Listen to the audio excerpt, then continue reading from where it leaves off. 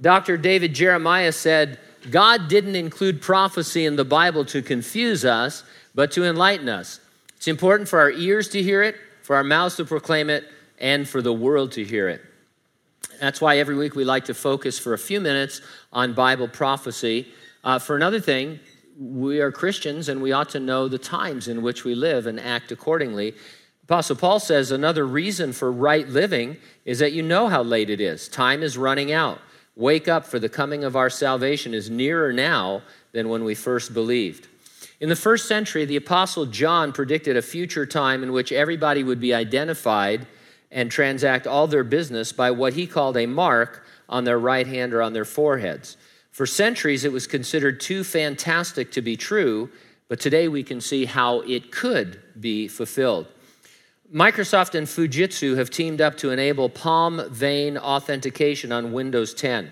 The article was titled, "No More Windows 10 Passwords. Microsoft Says Hello to Palm Vein Biometrics." Let me read you some excerpts from the article. Microsoft has added Windows 10 Pro support for palm vein authentication, bringing another biometric option in addition to its Windows Hello facial and fingerprint recognition system.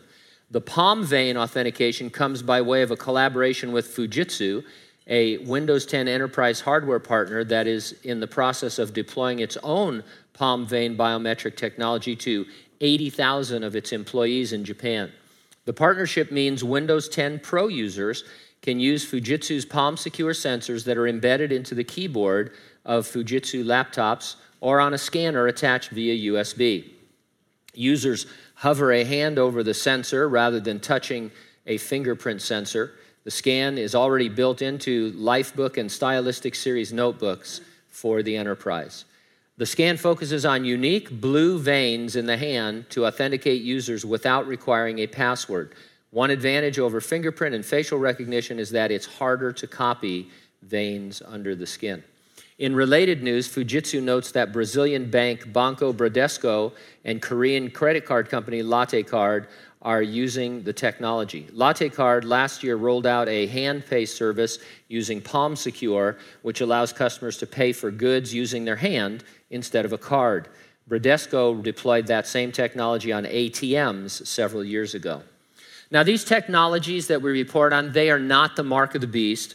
They are, however, exactly what you would expect from reading your Bible from a literal futurist point of view. You'd read that in the end times, people were going to be able to be identified in this manner, and technology is not only moving in that direction, it's ready for that.